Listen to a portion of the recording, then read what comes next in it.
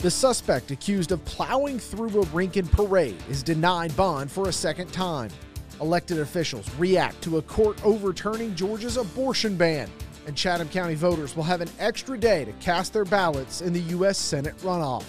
I've got those stories and more in this episode of WTOC's Weekly Wrap, a recap of the week's biggest stories from around the coastal empire and low country. I'm digital anchor Jake Wallace. The suspect charged with deliberately driving through Rincon's Let Freedom Ring parade in June has been denied bond by an Effingham County judge for a second time. Judge Michael Mildrew made that ruling on Tuesday, November 15th. 38-year-old Anthony Rodriguez, who identifies as a woman, faces more than a dozen charges. WTOC's Flynn Snyder was in the courtroom and has the details of the hearing. Well, Anthony Rodriguez remains in jail tonight after an Effingham County judge denied a request from attorneys to reconsider bond. WTOC was the only news outlet there as Rodriguez made an appearance in Effingham County Superior Court. She is charged with 13 counts, including aggravated assault and harming a police dog. We picked up the 8-page indictment today, which says Rodriguez drove through parade barricades and refused to stop when a police vehicle chased her. The indictment also lists out 7 charges of aggravated assault, saying Rodriguez drove towards people, including what might have been a whole family. Cameras weren't allowed inside, so I'm going to recap some of the key points I heard. Judge Michael Mildrew denied bond once again today, saying the court still believes Rodriguez to be a risk to the community. The judge said that Rodriguez faces severe prison time if convicted. I sat next to Rodriguez's parents, who appeared overwhelmed at times. This is video of them speaking with Rodriguez's attorney outside of the Effingham County Judicial Complex. I tried to speak with them after the hearing, but they did not want to do an interview. Mr. and Mrs. Rodriguez, anything you'd like to say about today's proceedings? Nah. Any comment? None at all. Is Tony guilty? Only the jury can tell. No. Now, for her part, Rodriguez did not say much in the courtroom. Her lawyers say they wanted bond reconsidered because Rodriguez has been held in isolation because it's not safe for her to be held with male inmates. They claim she's been diagnosed with an adjustment disorder and anxiety, but has tried to seek help, and the isolation was worsening her mental health. They also said Rodriguez was undergoing changes to her hormone levels at the time of the incident. Her lawyer said Rodriguez never intended to hurt anyone and that this was a mistake made in the heat of the moment. Prosecutors maintained this was a deliberate act, and the judge ultimately denied the bond reconsideration request. Now, the judge did say the court may reconsider bond for Rodriguez if an inpatient mental health facility is found for her. The trial is expected to start in January. A Fulton County judge overturned Georgia's 2019 ban on abortions around 6 weeks into a pregnancy on Tuesday, November 15th, ruling it violated the U.S. Constitution and U.S. Supreme Court precedent when it was enacted 3 years ago and was therefore void.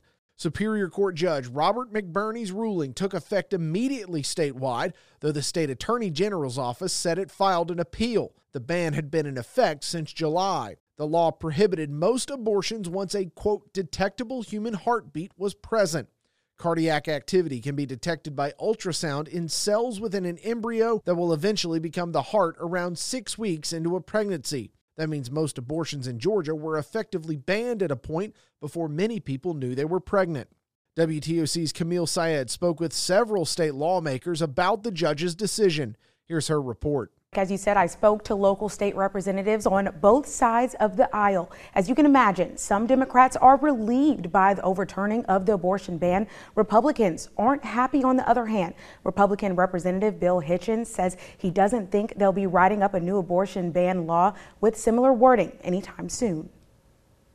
I think we all want to have some concept of where we stand or where the law is going to stand before we try and start rewriting laws. The Attorney General's office is planning to appeal the overturning of the law that makes it illegal to have an abortion after a fetal heartbeat is detected.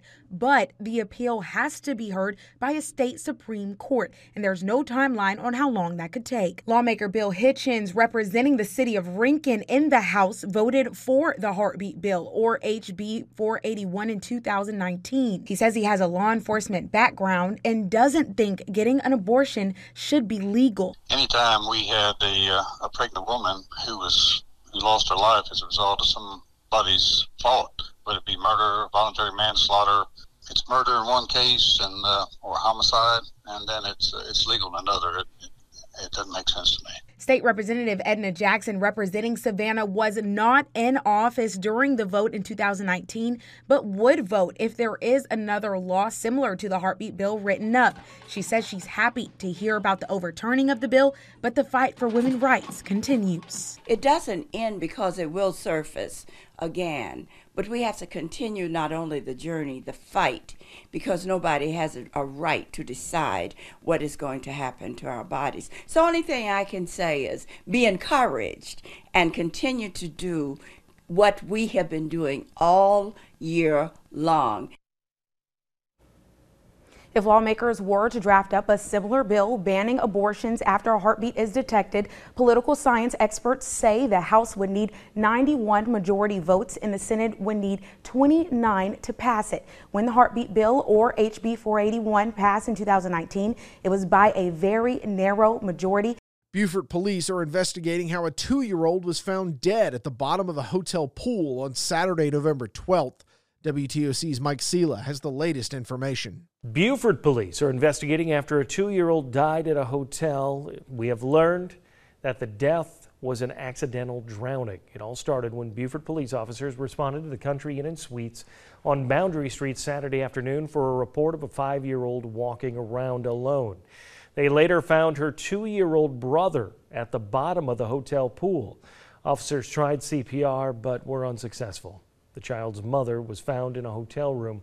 The 5-year-old and a 9-month-old infant were taken in by the Department of Social Services. No charges have been filed, but the case is under investigation. Voters in Chatham County will have an extra day to get to the polls for the U.S. Senate runoff between Herschel Walker and incumbent Raphael Warnock. Shay Schrader explains why. Counties are required to hold early voting for these runoff races starting Monday, November 28 and ending Friday, December 2nd. They also have the option to hold early voting hours on Sunday, November 27th, which Chatham County will be doing. State officials have decided, however, that holding early voting on Saturday, November 26th will not be allowed on that Saturday, the Saturday after Thanksgiving. I think that we have a very wide array of options. But if a voter thinks that their options have been limited, I could see where they're coming from. Raphael Warnock's campaign filed a lawsuit this week against the state of Georgia to allow early voting on Saturday. As it stands right now, early voting in Chatham County will run for 6 days. The bigger worry, however, both election officials and voters' rights activists say, is absentee voting. The deadline to apply for an absentee ballot is November 28. Election officials have to receive that ballot by mail or drop off by 7 p.m. on December 6th. But depending on when you mail your ballot, it might not get there in time. But if you have kids home from college, have them vote on that Sunday, home for Thanksgiving. Have them vote on that Sunday before you put them on the plane to go home. Go after church and vote on Sunday. Because absentee ballots are really a problem for this short time frame. Which is why election officials are encouraging voters to make a plan to get to the polls in person if possible. Alan Maynor with the New Georgia Project is a driver with the Rides to the Polls program, and he says they'll be ready to pick people up any day the polls are open.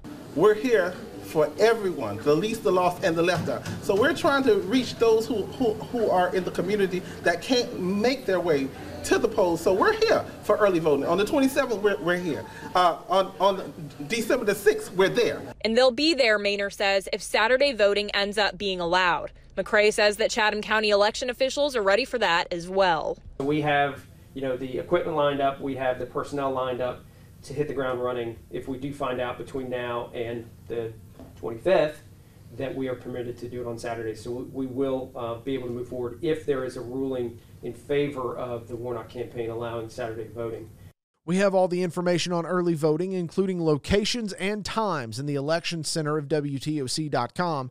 You'll find the link in the description of this podcast episode. You can get the latest news, weather, and sports updates every night on The News and all the time at WTOC.com and on the WTOC app.